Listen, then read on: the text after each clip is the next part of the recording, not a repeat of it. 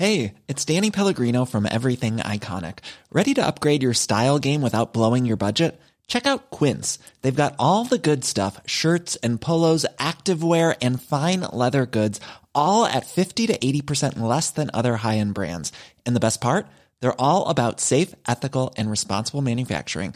Get that luxury vibe without the luxury price tag. Hit up quince.com/upgrade for free shipping and 365-day returns on your next order. That's quince.com/upgrade. Many of us have those stubborn pounds that seem impossible to lose, no matter how good we eat or how hard we work out. My solution is PlushCare. PlushCare is a leading telehealth provider with doctors who are there for you day and night to partner with you in your weight loss journey. They can prescribe FDA-approved weight loss medications like Wegovy and Zepbound for those who qualify. Plus, they accept most insurance plans. To get started, visit plushcare.com/weightloss. That's plushcare.com/weightloss.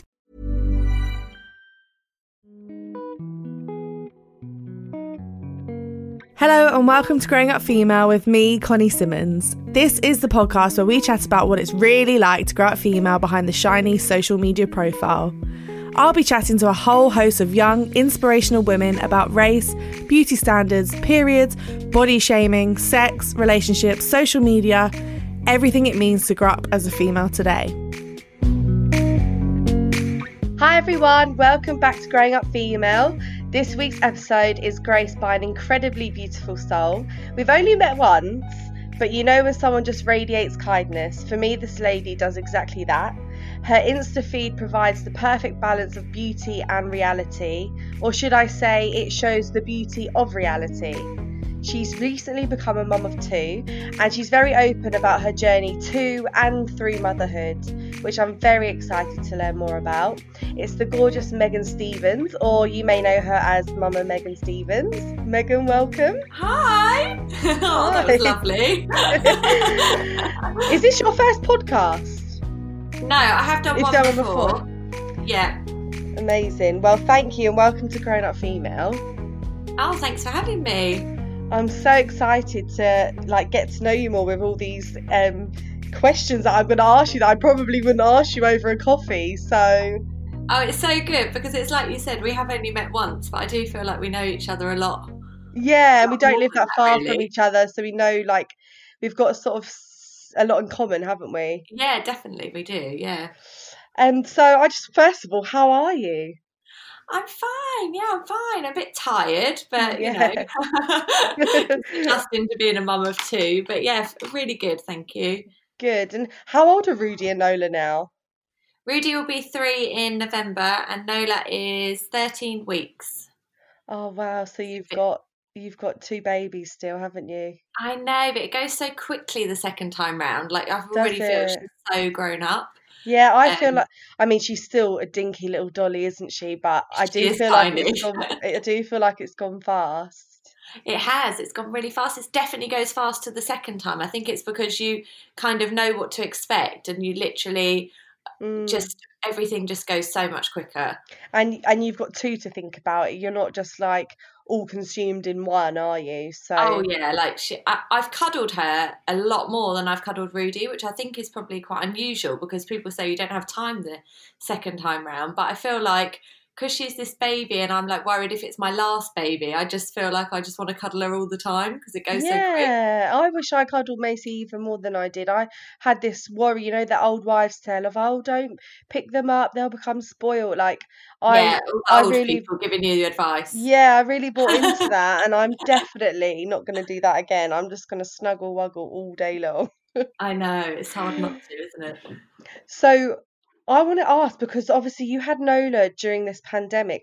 What was it like having, giving birth in the pandemic and having this baby during this time? It must be a whirlwind.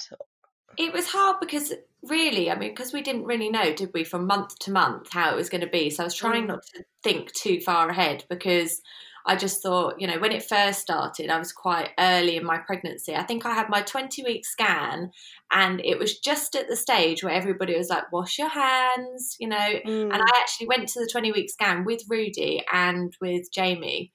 And it was just don't touch anything, just wash your hands. It wasn't as extreme as it got.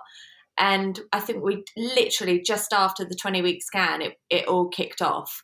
So so the first part was okay, and we managed to get all our scans in, which was really good.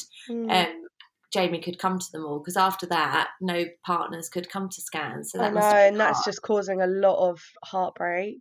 Well, it's hard. It would be worse to me if it was your first baby. I'd really feel sorry for like first-time mums and dads, because that would be horrible to not experience all that, you know, for your first time. But it was more just the worry of, you know, the thought of going through labour on your own would be awful. That would be really scary for me. But we were lucky, you know, he was in the room when I gave birth. Oh, really? So you've kind of just missed that. I mean, you couldn't go in. He couldn't come in until they said you are in established labour. So like all the checks and going in on your own, that was scary enough, because you know, you've got to go in on your own. You're having contractions, and you know, they're asking you questions, and you've got no sort of support with you. You're just on your own. That was hard enough. So I can't imagine doing it all on your own. Do people have to do it all on their own? I thought that you could still have your partner right at the very end. Yeah, I'm not really sure, to be honest, but I have heard, maybe in other countries I've heard that, you know, you don't have to, you can't do it together. Wow. Do you know what? Like, I with my labour with Macy, obviously my mum and Ricky were both there, and like both of them played their role, and that Ricky obviously didn't really know what to do, but just having him there obviously was like amazing, and mum just guided him, and mum sort of helped me more, because mum's had 4 kids, and so she's been there, done that, what I needed. And like for me, I just think, wow, like the inner strength that, and emotional and physical and mental strength that these women are having to find right now to get through even just the first part of labour on their own. Yeah, even the pregnancy, it's like they're not knowing, isn't it? You don't know what's going to happen anyway. And like I said, if it was your first time, you would be, I mean, in one sense, I suppose you don't know any different if it's your first time, but also, as it's my second time, I know what they would be missing out on, so it'd be sad. Yeah. And all the baby classes, like when the baby comes and things. I remember, you know, NCT, like antenatal classes, then baby classes, and everything like that has been done on Zoom and, you know, online. It's just not the same. It's not the same support network that you kind of need when you're having a baby. Yeah, like Macy's been to a couple of music classes recently, but she has to stay sat on the mat, and she's not allowed to interact with the other kids, and that's hard at her age. I mean, for me, it was great for her to. She obviously still enjoyed it, but it was so stressful for me that just didn't become worth it. No, and it's supposed to be enjoyable for you as well. Yeah. Do something with her. For sure. I had to wear a mask throughout the whole thing, and like trying to grab her and pull her back to the mat every time. You're just getting all hot and sweaty and stressed. Literally. I'm like, oh no, I don't know about this. But so it's definitely like, it's just been a massive challenge for parents, this whole pandemic thing, like new parents, like sort of any parents really, all the whole working from home and everything. But yeah, gosh, and I saw that Rudy has been easing his way in with Nola, bless him, like getting closer and closer. So how has he been? Because I know a lot of parents worry about this with second child. Like the first child obviously gets a lot of attention, and you know, how is he finding it? How are you finding it? Is there anything you've been doing to sort of help him? Well, we always said that we wouldn't push it. I don't even know if we actually said it, but we just both probably thought it. We didn't want to force it on him, you know, because you see pictures of people, of little siblings holding the baby, and that stays in your mind. But you've got to realise that's not reality, or it might be for some, but it's not for everyone.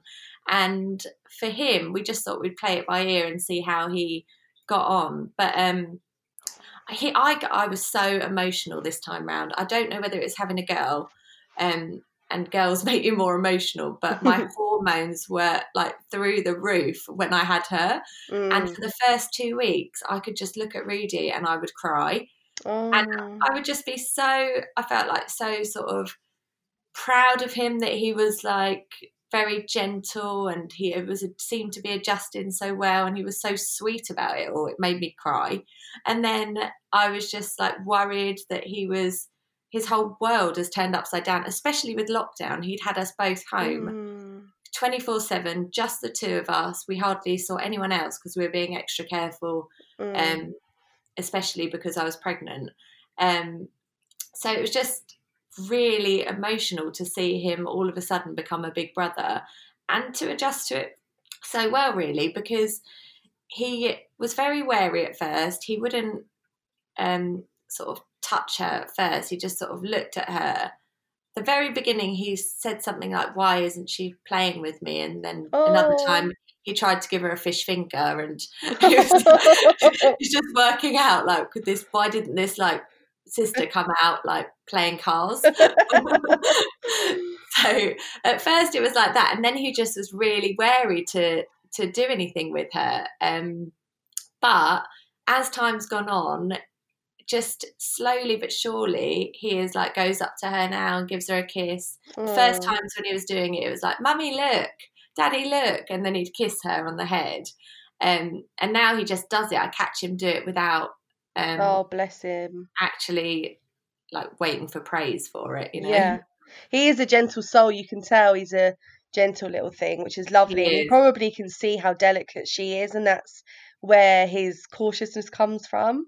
Yeah, I'm glad he's that, because some kids could be quite boisterous because they're either one way or the other, I suppose. And he's quite sensitive and gentle anyway, so at least I don't have to worry about that. The way Macy throws her dollies around, I'm a bit nervous about when I have a second child. She's quite boisterous. Yeah, but girls want to help more, I think.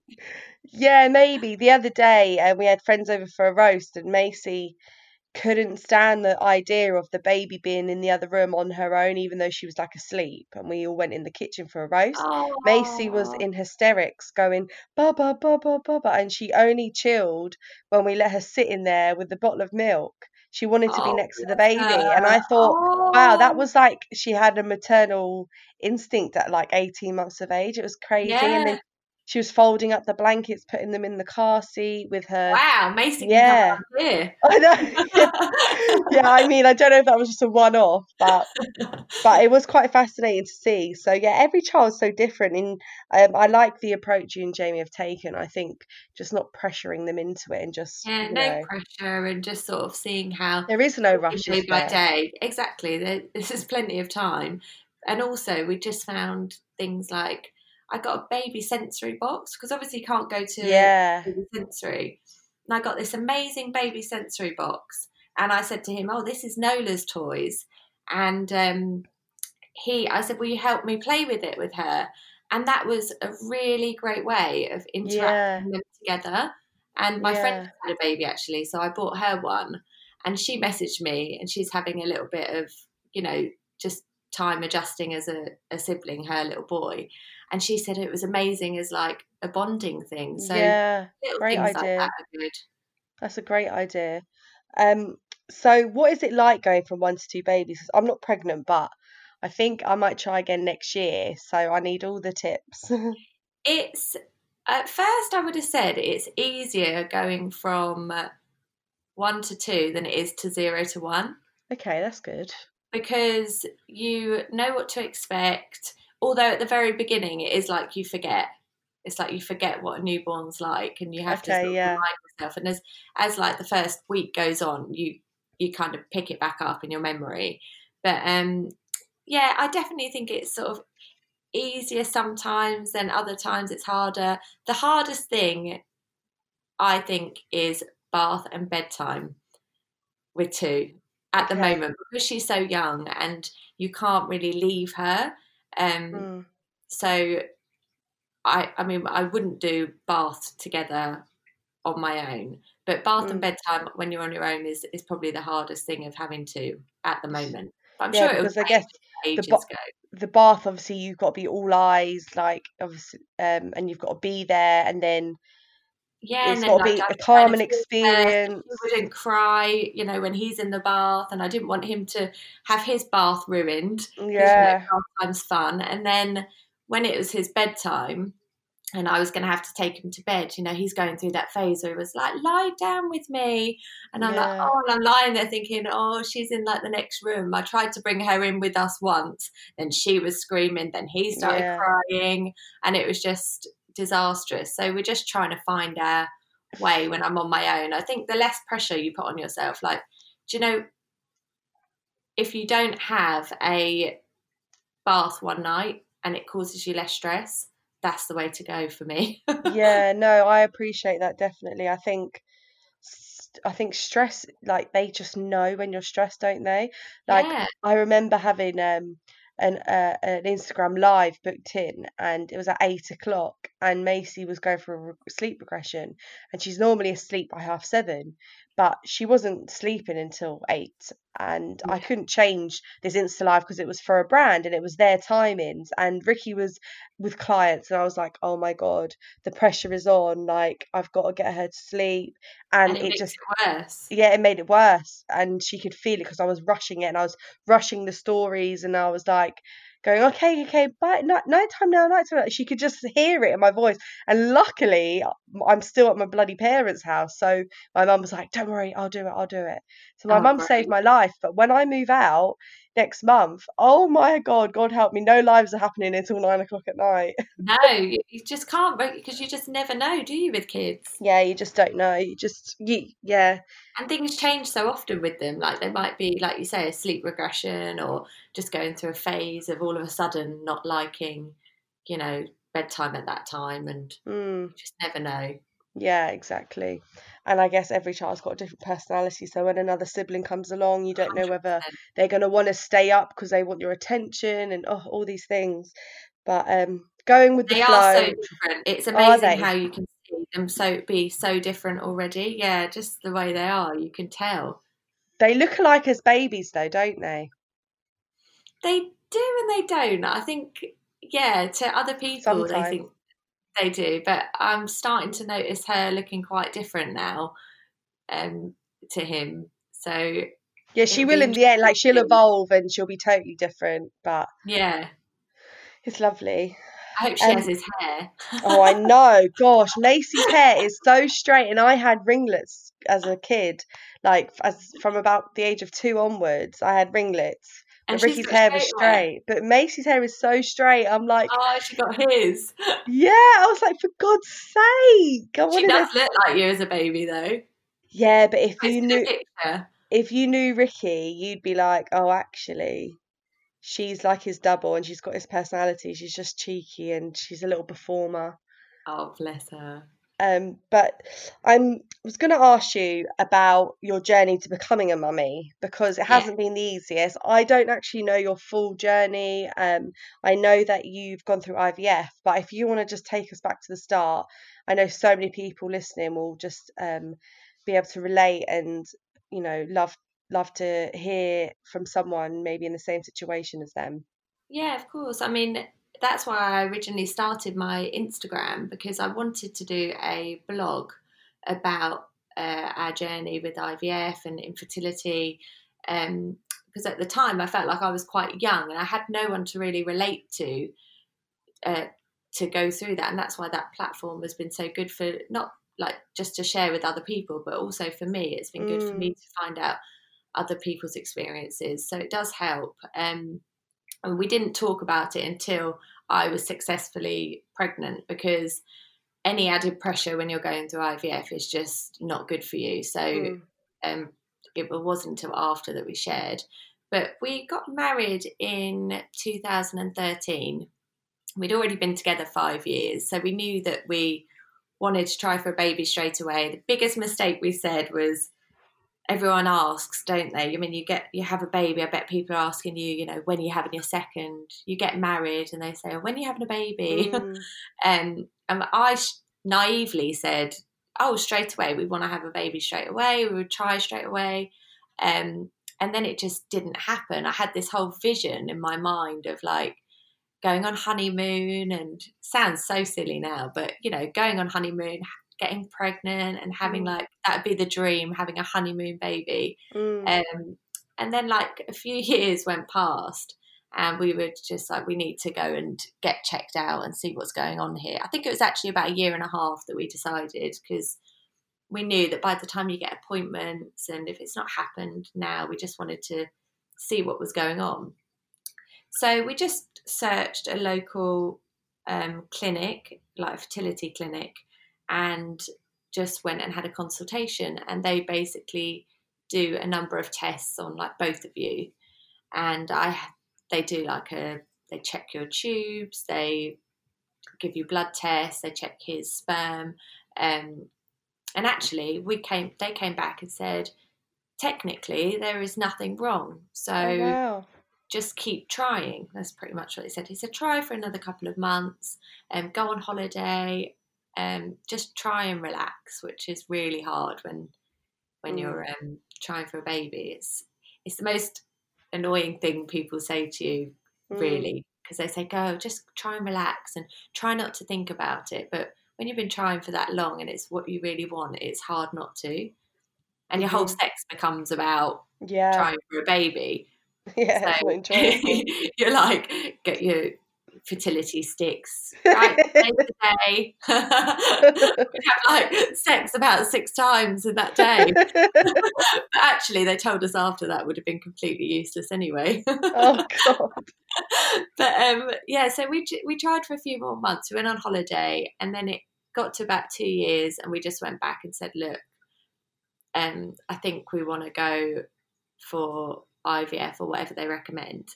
So we just got the ball rolling. We did get the ball rolling with NHS, but it was such a long wait to even get an appointment. We were fortunate enough to be able to afford to go ahead privately. So we just went and got the ball rolling for that, really.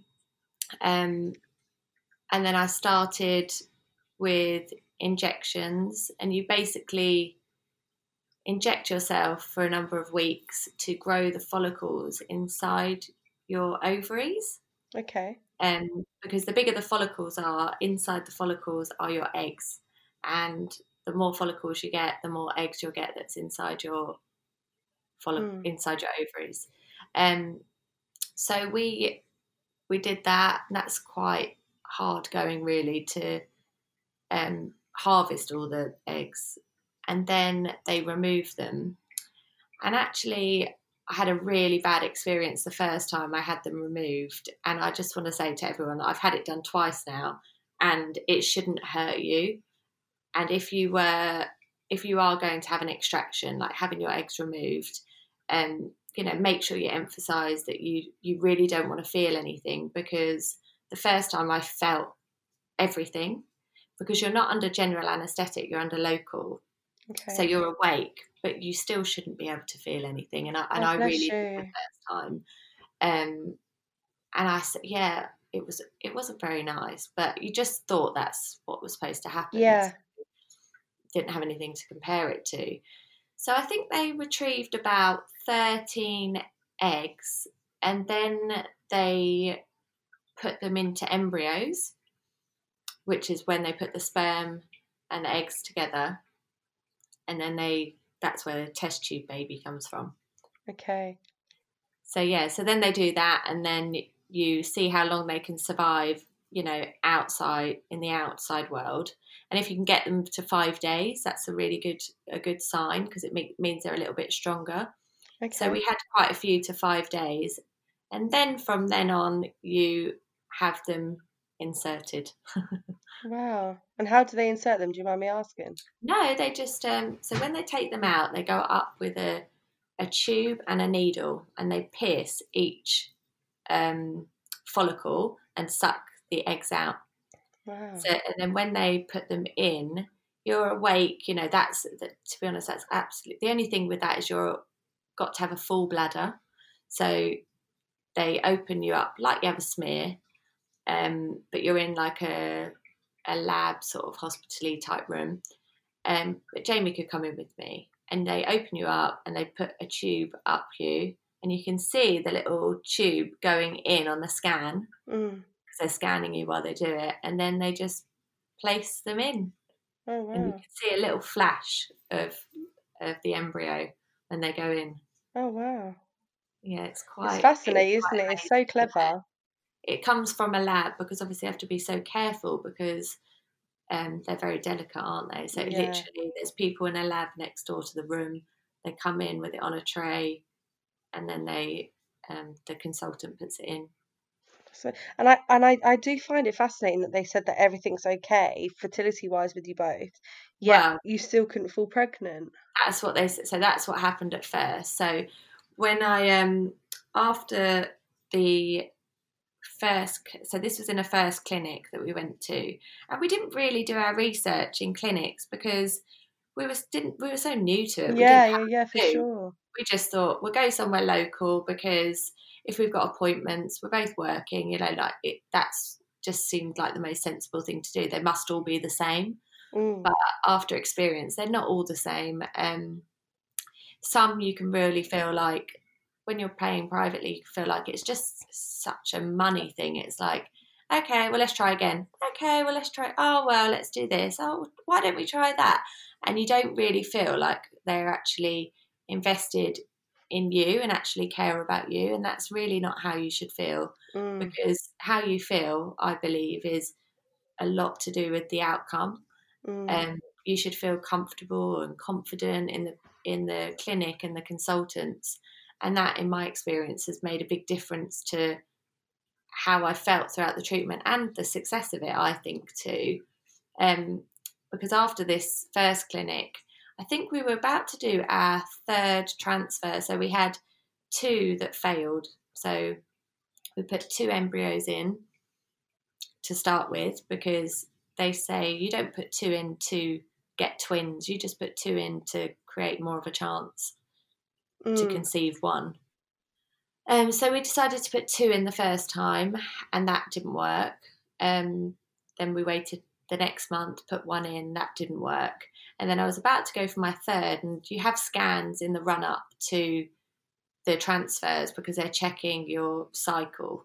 You do it in your natural cycle, so so many days after your period, you start testing, and when you're ovulating, then they work out from them when to put it in.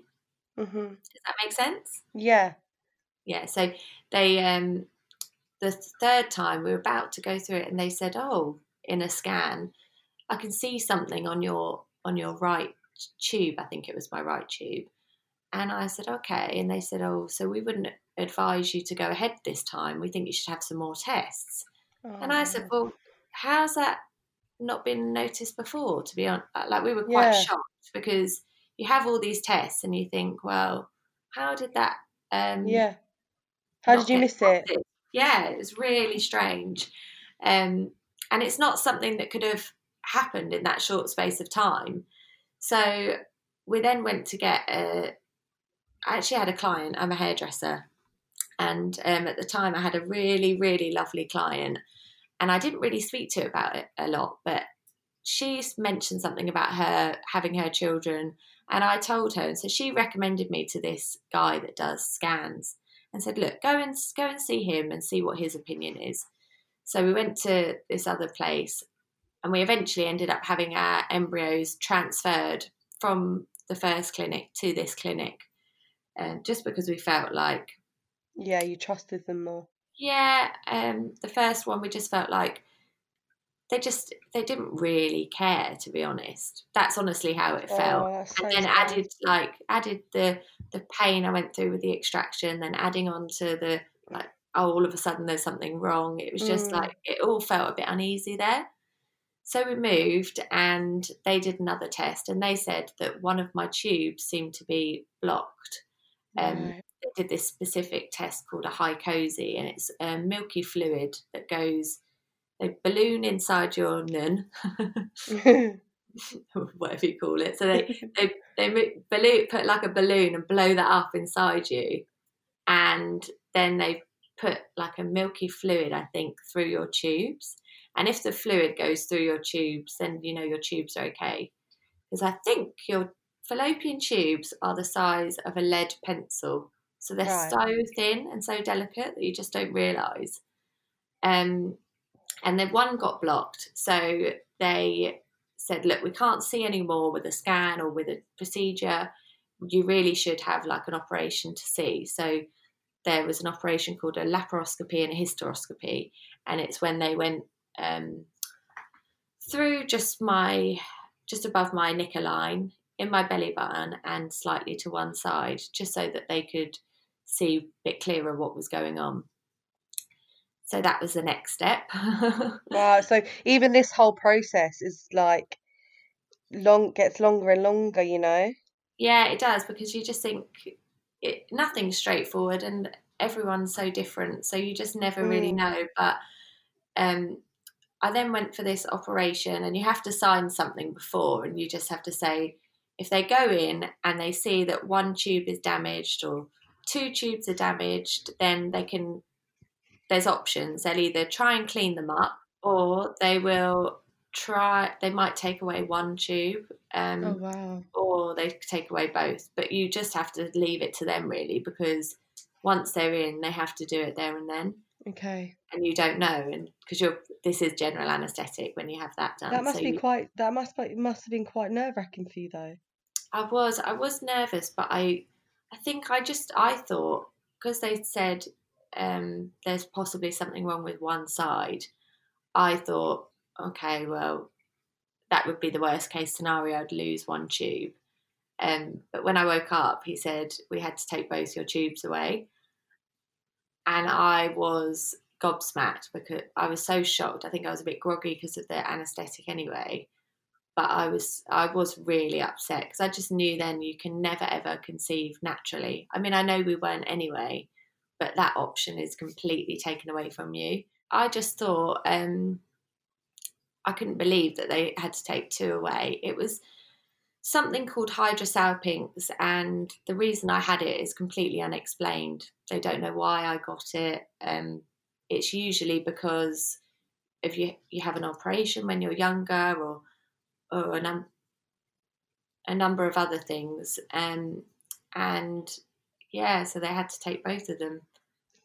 So you can still have IVF even without your fallopian tubes? Yeah, so when you have IVF, it goes straight, it misses the tubes and goes straight into the other part. So the tubes are kind of like the road to... They're like where they swim to, right, yeah. Okay. So yeah, it was just knowing that you'll never have that surprise of like, oh, am I pregnant? Oh, let's do a test. Everything from then is so controlled. And also, like, crazy things go through your mind, just like, what if, you end up on your own one day, and, you can never, I don't know, it just, loads of things go through your mind when that happens. It's such a shock, really. But were you relieved to get answers in a way? Yes, I was. I did think, well, at least then now we know and we can just move on. But I think I didn't realise how emotionally it must have affected me, because they said, right, let's go straight away. Your body's had a bit of a, inside's had a bit of a scratch around, which is supposedly a good sign for like doing another transfer. It can help promote like positive results. So we went straight ahead and had one, but I just think emotionally and physically I wasn't ready. So that one didn't work after the operation. But I don't think that was because the operation didn't do its job. I think it was just because I wasn't ready. Yeah, your body. You need to be ready in your mind. Like you need to be in a positive place. And I think after the shock of it all and not realising how like it affected me, I definitely wasn't ready. Yeah, I do believe that your mental health and your physical health just work so hand in hand. Yeah, definitely. And I after that, I just said to Jamie, because he's so funny, he just wants everything done there and then. He's like, right, let's go again.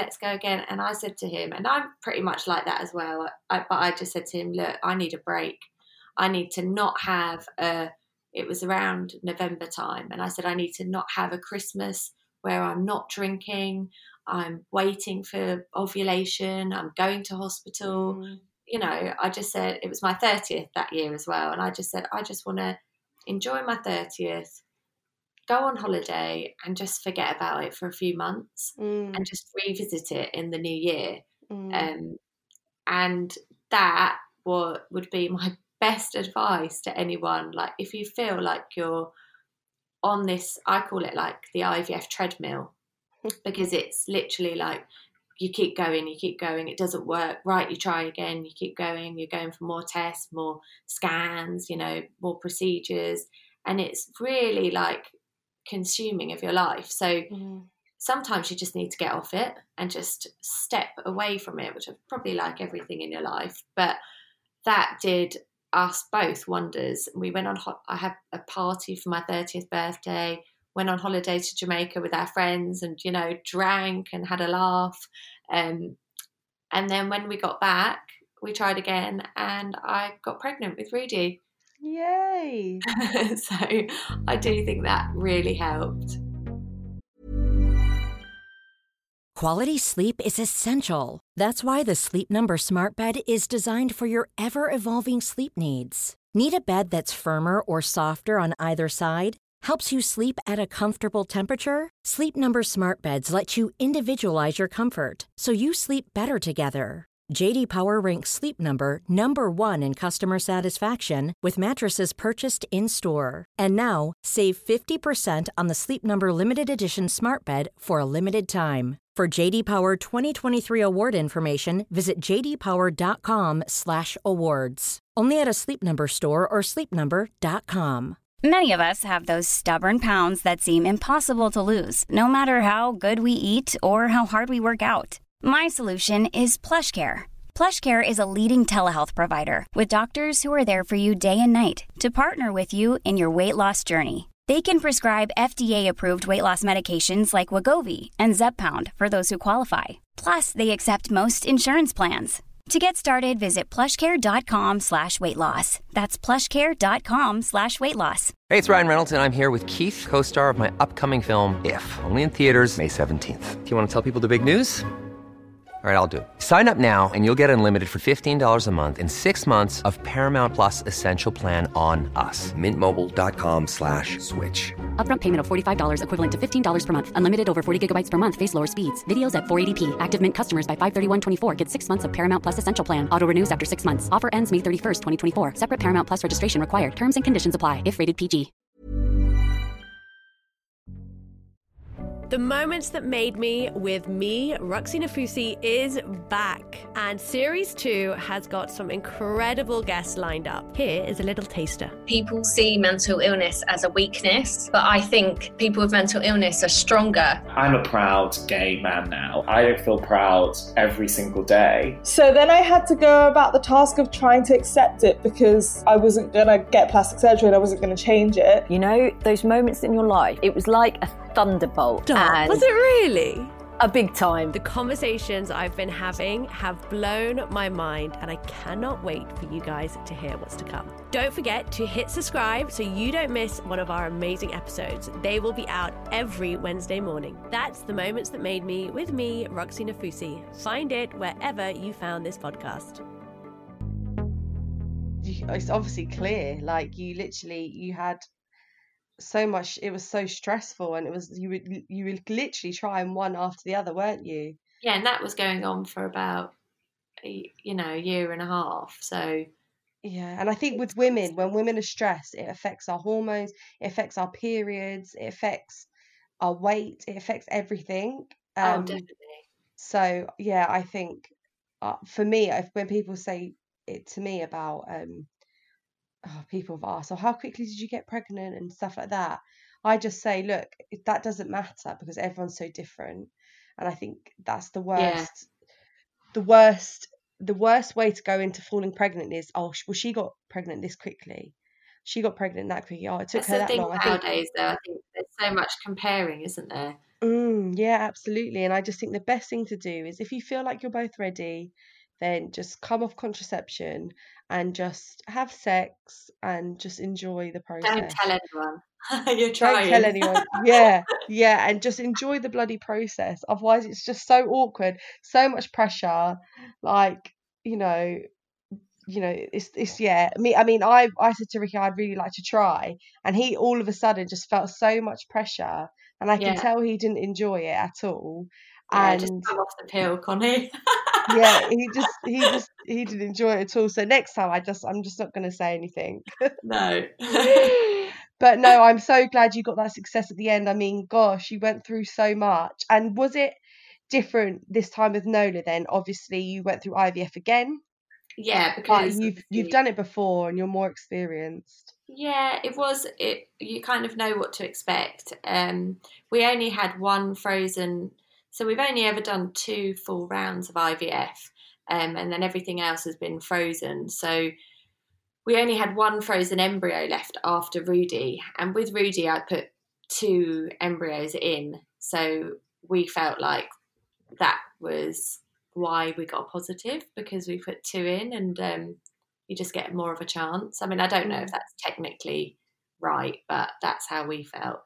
And then we had 1 left from that batch as such. So we tried that, and it didn't work. So then we knew we needed to we already knew we didn't just want to have 1 baby. I mean, obviously, if that was going to be the way it had to be, of course, we were grateful to have Rudy, and he's such a gorgeous little boy. Like, we couldn't be any luckier, but we did really want to give him a sibling. And you did find some people used to say, oh, but you are, you thank God you've got him. And I just think, yeah, I'm not obviously ungrateful, but we do want to have more children if we can, and we're going to try. It might not be easy, but we really wanted to try. So we started again with the IVF, but we went to a clinic this is our 3rd clinic, and we went to one that we then knew about 3 people that had recommended us to it. Okay. And I can't tell you the difference, like starting from there, how amazing it was. I told him all my concerns. I said, a big thing for me is you go for so many appointments, you can end up seeing a lot of different consultants, and every time you'd have to say, oh yeah, so there's a bit of fluid on that side, or you're kind of relaying information that if it was just one person, they'd know and they'd care. So I explained that to him, and Jamie obviously was with me, and we just said how we just want to, if we can, see him as much as possible. Obviously it's not always possible. And he was so amazing. Like, he always made time for us. He pretty much always did my scans, and he did all my both transfers. And I really did feel like he actually gave a shit, to be honest. Like, he really cared, and it made a huge difference. So I'd highly recommend that clinic. You can say what clinic it is. It's a place called Boston Place in Marylebone. And also it's super easy because where I live, I get the train direct to Marylebone, which is definitely important when you've got another baby, because we don't really have a lot of people that can have Rudy, like locally. So I needed to take him to a lot of appointments if Jamie was at work. And so it was easy for me to do that. Does it require? Is there a lot of appointments involved? And also, how does the IVF and the injections affect you? Do they affect you? I'm sure I've read somewhere that it can make you bloated and emotional and stuff. Is this correct? Yeah, it's totally like that. It can make you really, really hormonal. Because you're injecting hormones, right? Yeah. So you could be really angry or really emotional. Like, it's just your hormones are all over the place. I'm sure it was probably a nightmare to Jamie, but no. That was what was hard, having doing it the second time, because you've got another little baby to look after. Whilst you're going through all the injections and the hormones and how it makes you feel, and going up to the appointments, you're tired, you're groggy, it's all the emotions, but you do just get on with it because you know the end goal, and everything that you go through with IVF is so worth it.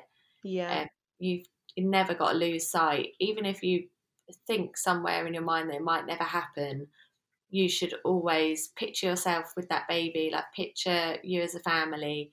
And I really do think that helps, just helps your mind as you go through it. And so we did the whole thing again, the injections, and Jamie injected me most of the time. Really? Because it's hard to inject yourself. But is it because of the position or? No, it's just the sort of the weird idea of it, just like doing it yourself. But obviously there's times when he wasn't there, so I did have to do it myself sometimes.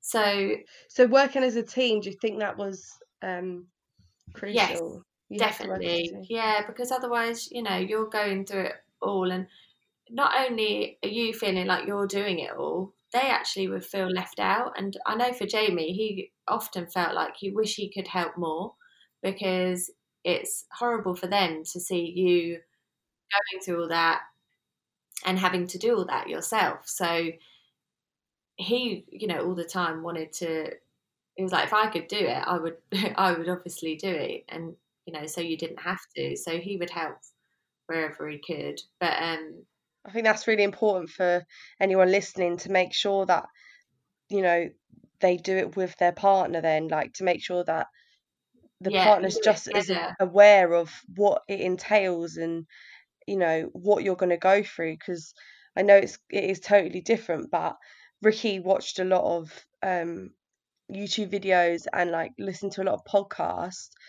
made by men about how the men can support their partner through pregnancy because of all the hormones that come with pregnancy. Because men, like, just a lot of the time lack understanding and empathy with women's and their hormones. They like roll their eyes and stuff like that. So Ricky knew that he needed to kind of stop being a dick, basically, and understand hormones a lot better. So I think maybe in a similar way, it's important that men are just as involved. And you talk to each other about it, because at the end of the day, you're in this together. And, if it's like the second time when we were doing it the last time round, we didn't want to tell. It was hard because we had to tell more people, because we had to ask for help sometimes with Rudy. So there was a few people we had to tell, like close to us. Like I told my auntie, my brother and Jamie's mum. But we, because if we needed help with him, we had to sort of explain why. But so it's hard because it's so private. You just want to be the two of you and just go through it together, really. But I do think it is good to I get a lot of messages on my Instagram about people going through it, and it doesn't bother me at all. I love getting them, because actually I know it must be so much easier for people to be able to send a message, ask for advice or support from someone that they don't know. And there's no sort of pressure on there. There's no commitment. You don't have to then re-explain everything or keep them updated. And so I do get a lot of messages and of like to talk to people that are going through it, which is really nice. And they might be surrounded by people who've obviously never had IVF. So, they feel like they can talk to you because you have that in common, and, that's special in a way. And and I don't know, I just think it's lovely to be able to do it, because I wish I had that, because I've known with motherhood, like to have that community is really, really lovely, and it's helped me loads of times. I mean, as much as I can message other people, I get a lot of advice, and I get a lot of ideas and different things from having that platform, and that community is so lovely. Yeah, that's the positive to social media, isn't it? Like the support that we give each other and advice and stuff, it's priceless. Yeah, definitely. And out of interest, when the embryos didn't take the first few times before you had Rudy, how did you feel? Like, because I'm just thinking about the women that might be listening who might be in the same position and they're so disheartened by it. How did you stay positive in those moments? I do think that it's hard because it depends what you're like.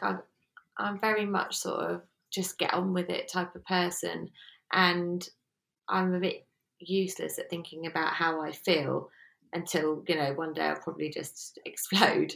But yeah, I just never took that image out of my mind, and I just thought I will be a mum and we will be parents. And I did think, you know, obviously in my mind I thought I maybe we'll end up adopting if this doesn't work, and I just always kept it in my mind. That was the only positive, like kept that positive thought that we will be a family. Yeah, and I do think having that image in your head is really important. But yeah, you've just got to, it's hard, but it's what we do. We just pick ourselves up. Yeah, persevere, stay positive. And exactly. And it's hard to stay positive, but you really have to try. And if you feel like you can't, then take a break. Yeah, like you did. Because there's no good going into it and feeling so run down by it all, which is really can easily happen and probably happens to everyone. That you feel like, oh, it's not worked, let's just do it again. Just step away from it and just have a break. I think that's a massive thing. Yeah, that's a great bit of advice. So would you consider adoption in the future, or are you thinking about expanding I know you've only just had Nola, and I don't always like asking this question, but because you mentioned adoption just then, is it something you would think about?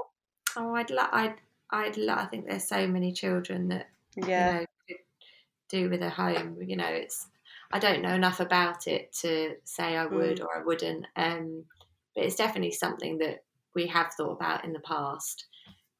Whether we'll think about it again in the future, I don't really know. But I don't even know if we'll have any more children. It's so hard at the moment. Yeah, you're grateful for what you have and you just go with it, don't you? So grateful, and I feel really, fortunate we've got to, get the opportunity to see what it's like having a boy and now see what it's like having a girl. So will we try again? We've still got frozen embryos left. So if we wanted to, they are there in a freezer in London. If we wanted to, we could.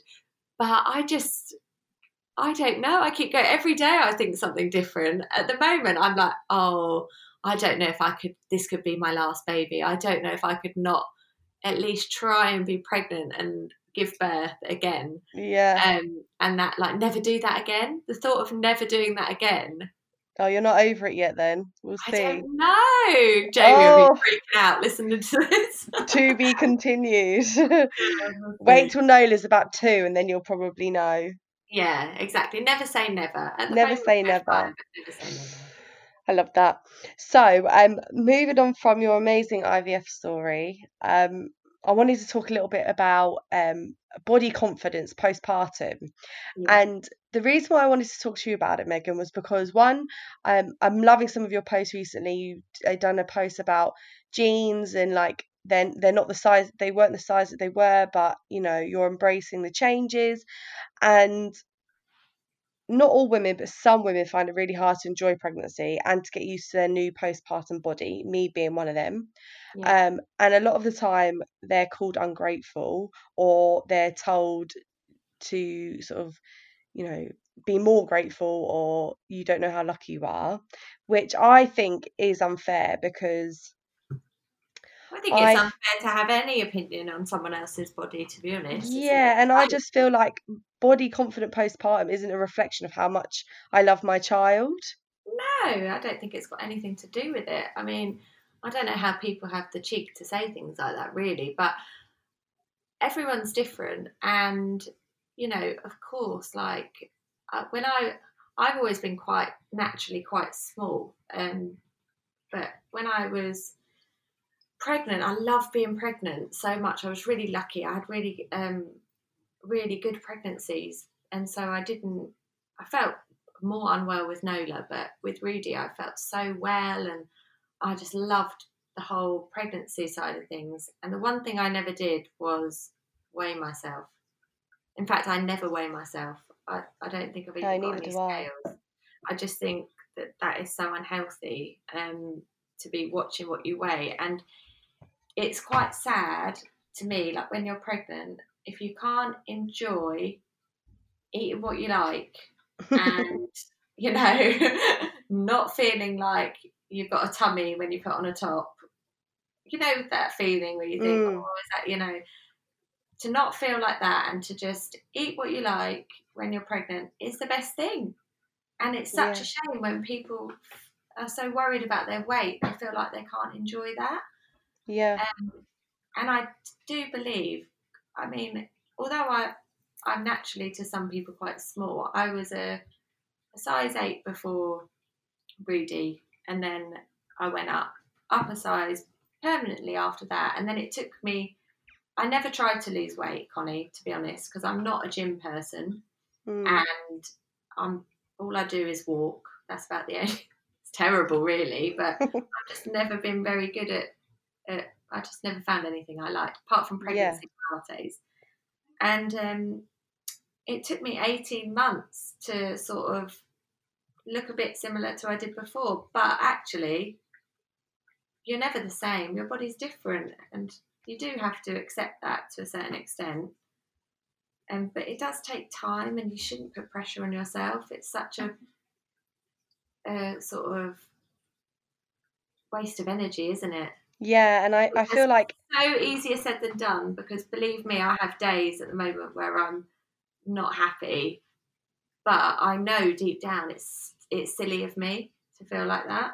Yeah, exactly. I'm the same, and I think it's important for women to remember, like, you're not going to get your body back because your body has evolved. It's done something. Like, think about how much your body is stretched, and organs have moved, and bones have joints have become more flexible to provide for this baby for the first 9 months.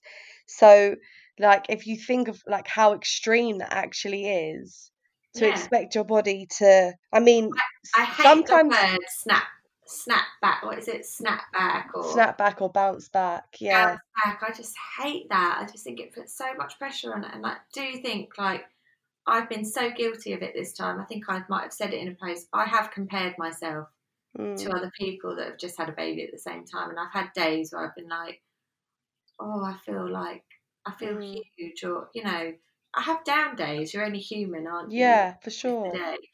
But overall, you've got to look at the bigger picture and think, you know, you're healthy, you've got healthy babies, but it is normal to have good and bad days, isn't it? Yeah, absolutely. It's totally normal. It's affected by hormones, how tired you are, like, just so many different things. But the most important thing at the end of the day, your babies are happy, they're fed, they're loved, and, you know, you're kind to yourself as well. Like, you know, you give yourself that time, that self-care. And is there anything that you do to make yourself feel better on those days, apart from spaghetti hoops on toast?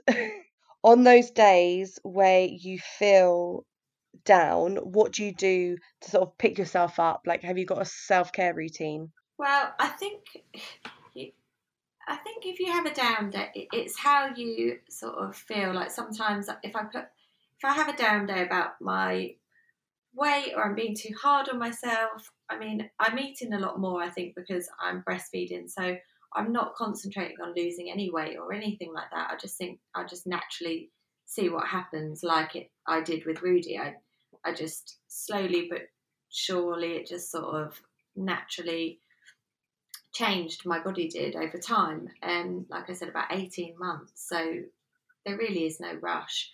But if I have a downtime, I've learnt this time is to treat yourself, to say, like I've said before, to a new pair of jeans. I think the worst thing you can do for yourself is to go into your wardrobe and try on a pair of jeans that you had pre-pregnancy. It's just going to upset you, because you're like, you know, they're not going to fit, but you might try and squeeze into them, and then you're not going to feel good in them. So if I'm honest, my advice is they don't have to be expensive. Get a bigger size pair of jeans. Treat yourself to a couple of things. You deserve it. You've just had a baby. You've given birth, and you've carried a baby for all that time.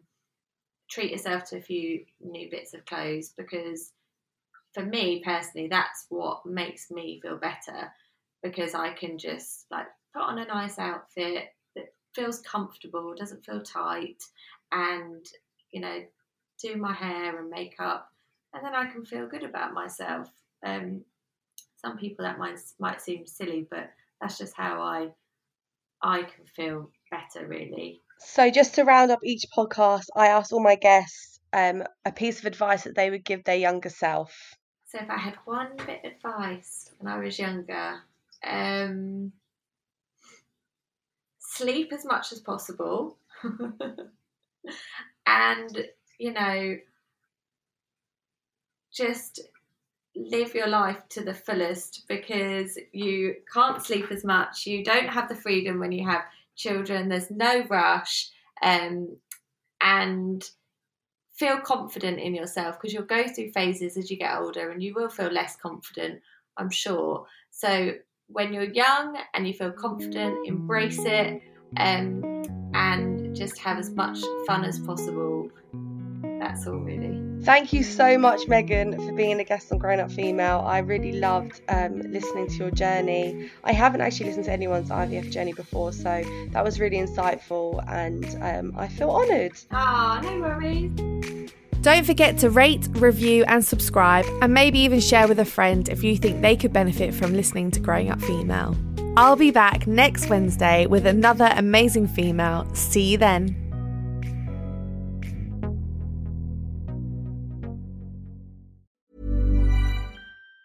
Planning for your next trip? Elevate your travel style with Quince. Quince has all the jet-setting essentials you'll want for your next getaway, like European linen, premium luggage options, buttery soft Italian leather bags, and so much more. And it's all priced at 50 to 80% less than similar brands. Plus, Quince only works with factories that use safe and ethical manufacturing practices. Pack your bags with high-quality essentials you'll be wearing for vacations to come with Quince. Go to quince.com/trip for free shipping and 365-day returns.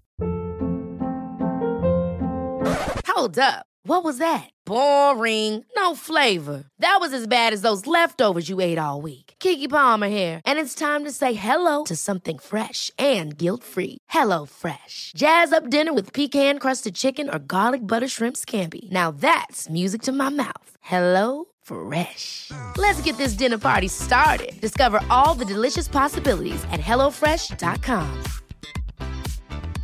Hey, it's Paige DeSorbo from Giggly Squad. High quality fashion without the price tag. Say hello to Quince. I'm snagging high-end essentials like cozy cashmere sweaters, sleek leather jackets, fine jewelry, and so much more. With Quince being 50 to 80% less than similar brands. And they partner with factories that prioritize safe, ethical, and responsible manufacturing. I love that. Luxury quality within reach. Go to quince.com/style to get free shipping and 365-day returns on your next order. Quince.com/style.